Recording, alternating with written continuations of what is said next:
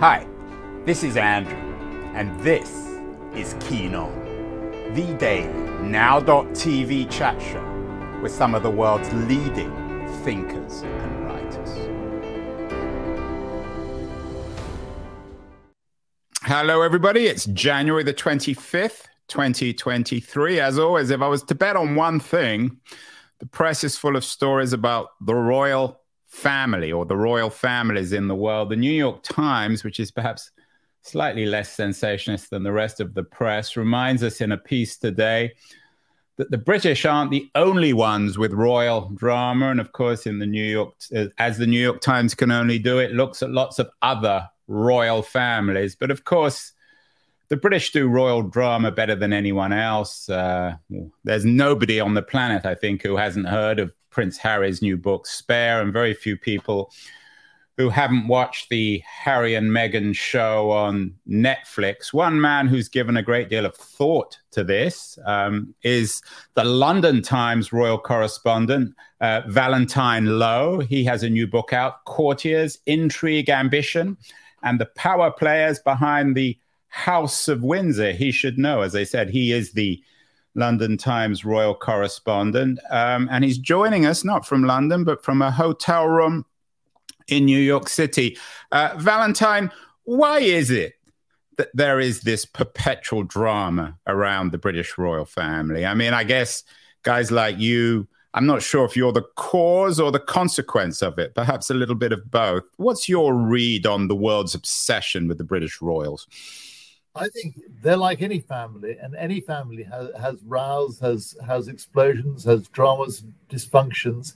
It's just that we write about these. I don't think they have any more than most. When I first started covering the royals for the Times in 2008, it was frankly a pretty dull period in the royal family. There's not much going on. William was going out with Kate and eventually married Kate, and all was sweetness and light. There really wasn't any of the psychodrama.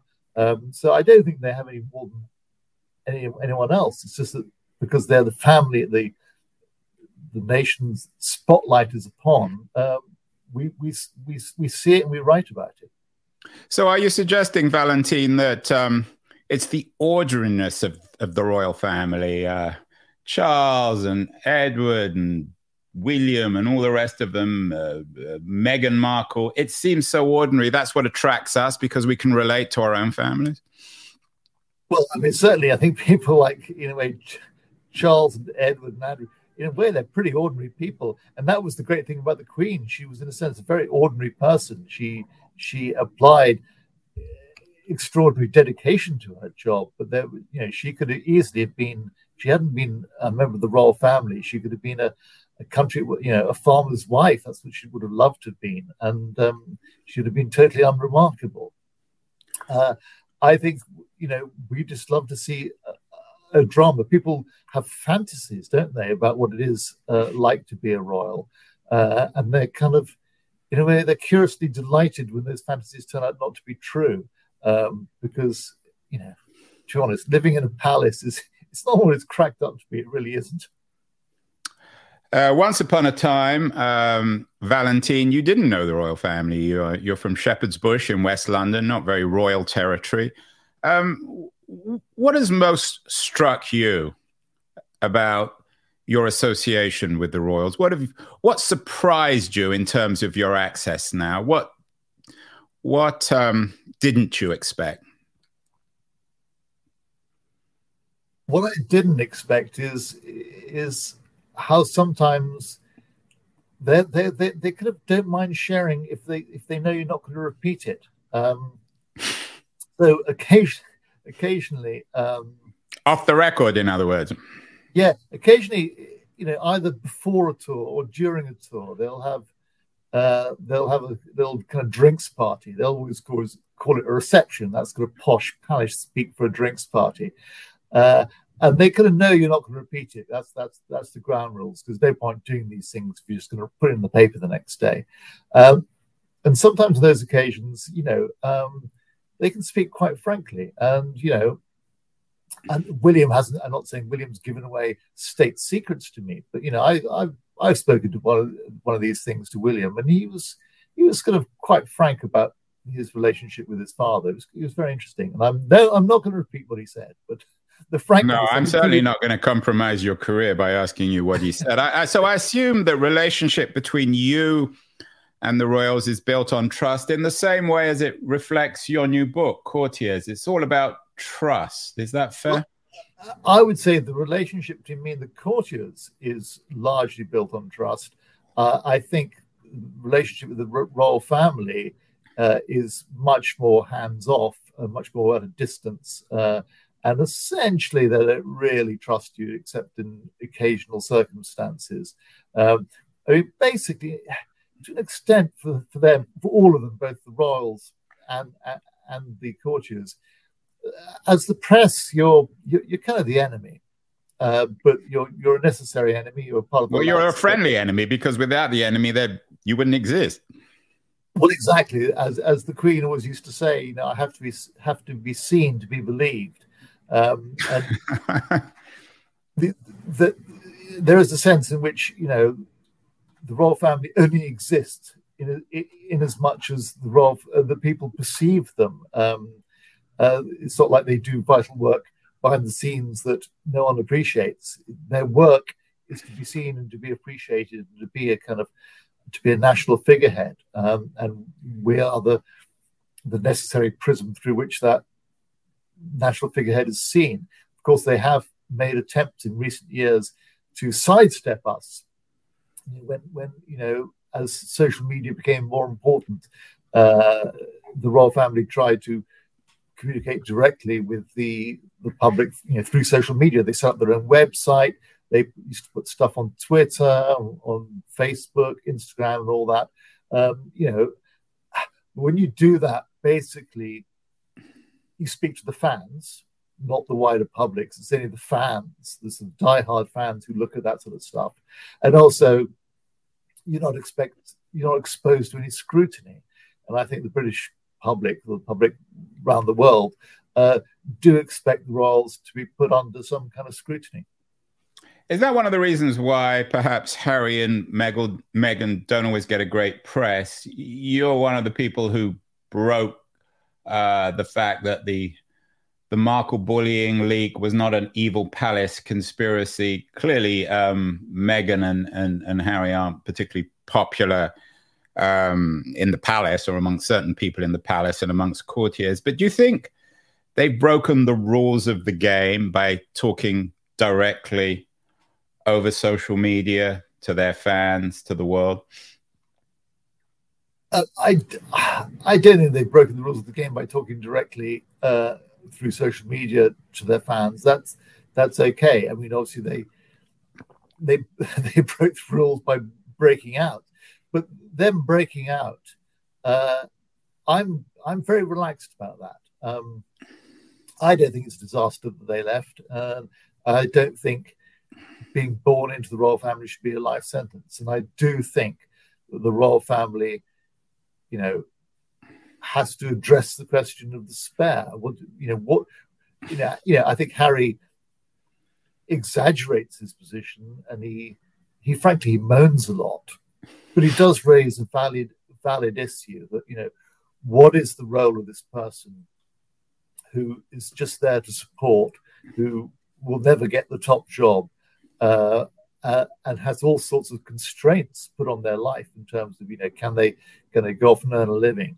Can they live an independent life? And I think that in these modern times, when people are sort of more questioning about what it is to be a royal, I think they have to address that, because, you know, I don't think Harry's going to be the last person to want to do this. I think that, you know, as it were, you could well imagine that, you know, Louis or Charlotte, you know, George's younger siblings, they might think, yeah, well, if I'm not going to be king or queen, in Charlotte's case, what's the point? And maybe I can live another sort of life. And I think the royal family has to sort that out. One of the things that occurs to me when I read about the latest dramas in the British royal family, the Harry and Meghan drama, is it seems to reflect a broader zeitgeist in our social media world, issues about anxiety and racial identity. Are the royal family, are these dramas just dragging behind the broader popular zeitgeist, or are they actually forging any new ground? I think it's pretty complicated, that, because if you take the question of race, Charles is not a racist person. William is not a racist person. Absolutely no doubt in my mind about that at all. But the overall institution of the palace, the kind of the structure, the people who work there, I mean, the whole place is, as one courtier put it to me, is pretty pale, male, and stale. If you look at the private secretary, which that's the main courtier, so the chief advisor, the absolute closest person, Charles has had 10 in his time. William has had 5. Not one of those has been a woman. So to say there aren't women in the palace, obviously there are, but the top job for those two, never been a woman. Also, the number of people from ethnic minorities in the palace, it's pretty poorly represented, and they know they have to do better. I mean, the late Queen, she had a black equerry a few years back. Charles has had 1 or 2 black people in sort of moderately senior positions, but only moderately. It hasn't really moved with the times, and I think that was reflected in the recent controversy we saw with the late Queen's former lady-in-waiting, Lady Susan Hussey, making those remarks to a black charity boss at a palace reception. Now, I know Lady Susan Hussey. She is a warm, intelligent, very likable person. She's not racist, but clearly her remarks were indefensible, and she quite rightly apologized. But I think it kind of reflects a broader fact that the kind of culture of the palace hasn't really moved on to reflect the country as a whole. And you also talk about the mental health issues. I mean, that's another complicated thing, because William is very aware of all that sort of stuff. I mean, he formed a campaign with Kate and with Harry a few years back called Heads Together to just address just that. And they wanted to encourage people to, do away with what they call the stigma surrounding mental health. So people should be more open to talk about it, which is why Meghan's accusation that, when she reached out for help, she was rebuffed, is so extraordinary and hard to believe, because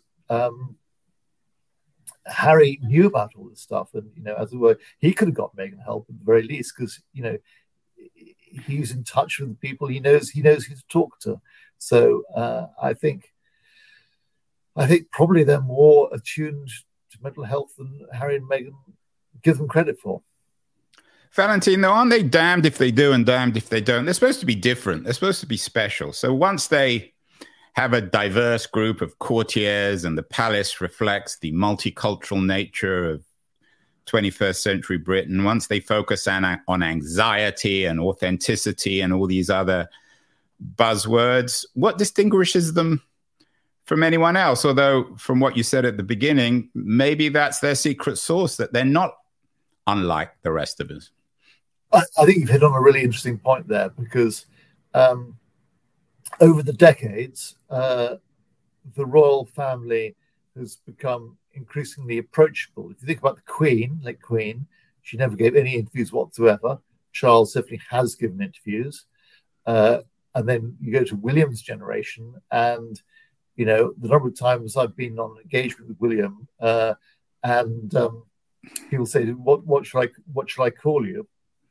And William says, "Call me William. It's my name." So there's this growing informality and approachability, but yet the very existence and justification of the royal family is predicated on, as you say, on their special nature. I remember being on a trip with William to Australia, and we were in Queensland, and we visited the scene of local disaster. It was either floods or fires, I can't remember which, but they'd been having a tough old time there, really, really had. And there was some grizzled old farmer there waiting to meet William. And I don't know, but I kind of suspect this farmer who I was chatting to wasn't really a particular royalist, but he was he was so delighted that William had come all this way to see them and to hear about the problems they've been having and how tough their lives have been. It was like, the image that occurred to me at the time was that it was like an Easter Island statue who'd come to visit them. And he was really struck by that. And I thought,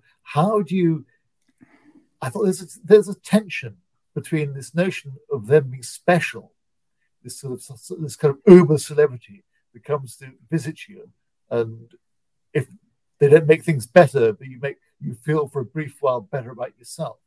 There's a tension in that sense of specialness, and the attempts of the younger generation of the royal family to be normal and ordinary and approachable. And I just wonder if, in the long term, does that spell problems for the royal family? Because I guess their existence and their role was easier when we just unquestioningly looked up to them. Yeah, Keynes, of course, famously said, "In the long run, we're all dead." I'm not sure if that applies to the royal family. It didn't seem as if the Queen was ever going to die. Finally, she did. Valentine, let's get to the book, Courtiers. You know this world. You mentioned that most of the people surrounding the royal family are pale, male, and stale. Is that true of the courtiers? Are they mostly sort of AI versions, if you like, of Charles or Andrew? I think it very much depends on which household you're talking about. I think the younger generation, William's household, is very different. There was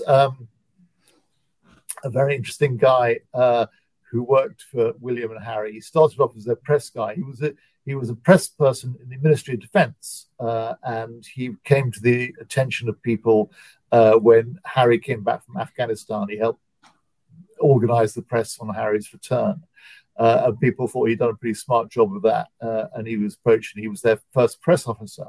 His name was Miguel Head, and he came from very modest background. I mean, his father worked behind the counter in a post office. I mean, he was not like old school courtiers. And in his first interview, he was asked all the normal questions. And then when he got to meet Harry and William and with someone else present, he was asked, in the English Civil War, which side would you have supported? So English Civil War between the Cavaliers, the Royalist side, and the Parliamentarians, the Cromwell side. Which side would you have supported? And he thought for a second. He said, well, Oliver Cromwell, the Parliamentarian, obviously, although I don't believe in chopping heads off kings. And wow. He went away, and he thought, oh, God, I've totally messed up. They think I'm some raving sort of Republican. I've messed up. I haven't got the job. But of course, he'd given the right answer. And they liked the answer, and he got the job. And then later, he went from the press office to the private office. He became William's private secretary, right? So it could be a different job. And just before he took the job, he said to William, listen, yeah, I'm delighted I'm going to get this job, but, I don't have the social background to kind of, schmooze my way with all these posh, grand people that I'm meant to be schmoozing my way with. I'm not like my predecessor who was came and very well connected and so on and so forth. And William said, don't you worry about that. All that sort of stuff, all the connections, that's for me to do.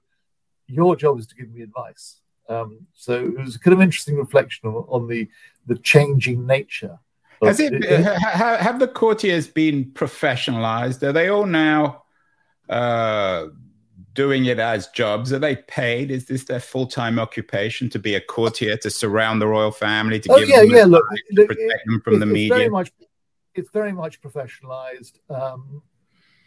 And, you know, if you go back to sort of, I guess, the early days of the Queen's reign and before, you know, they were pretty posh people, generally speaking. I mean, there was one private secretary from the early part of her reign who was descended from a duke on one side of his family and an earl on the other. That kind of stuff has changed. A lot of, you know, some of them come from the military. A lot of them come from the Foreign Office. That's the kind of Is it well paid? I mean, isn't it a bit boring as a career? They can't resist it. So you have to take, you know, if you've got a decent job outside.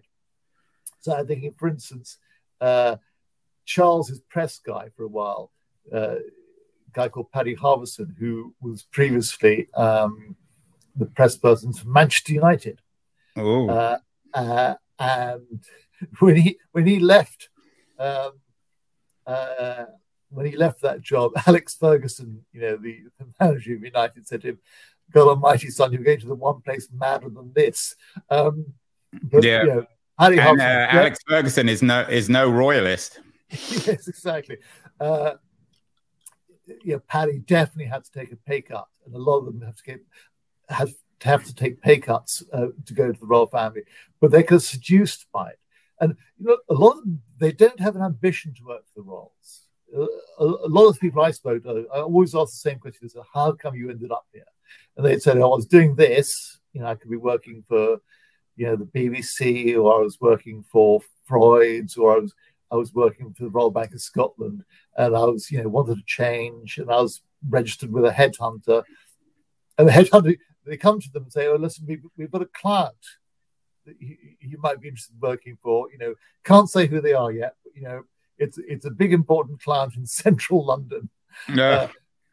And eventually, you know, they say, "Well, actually, it's the royal family." And a lot of people say, "What? You know, I've never thought of myself as working for the royal family," but, you know, they're intrigued because, you know, it's obviously interesting, the idea, gosh, you know, I could be working inside a palace. It's an interesting place. Yeah, it's the firm, Valentine. Is that? Yeah. I love that term. It sounds like they're the mafia. Valentine, not Valentine, just... Valentine, sorry. I'm turning you into a foreign royal. So the fascination, you know, working in a palace is interesting. It's quite glamorous, but also you're at the center of things. You really are. You know, a lot revolves. You get to see. Well, you feel as if you're in government. I'm not sure if it's really the same. I mean, the world doesn't change. Let's say, and I know you got to run, Valentine. Can this? And you, I'm sure you get asked this all the time, and you have an answer, but. Can this family really run and run? We talked about, you know, Keynes arguing in the long run, we all die. Can the royal family survive? I mean, it seems to me, I'm like Sir Alex Ferguson. I have to admit, I'm no great fan of the royal family, but they seem increasingly absurd. At what point do people say enough is enough? Look, I don't, you know, I'm no royalist. I think they don't necessarily survive forever. But there's no sign for the moment. What's interesting is their popularity remains pretty steady. It really does. You know, poll after poll, year after year, it bubbles around the same sort of figures. So there's no sign within Britain at the moment that the country is tired of them. You know, maybe you'd be out of a job, Valentine. If they get tired of them, who could you cover? You could cover footballers, or it'll be just fine, Andrew. It'll be just fine because I'll be the correspondent for the Royals in exile. Because that'll be another soap opera. People love that.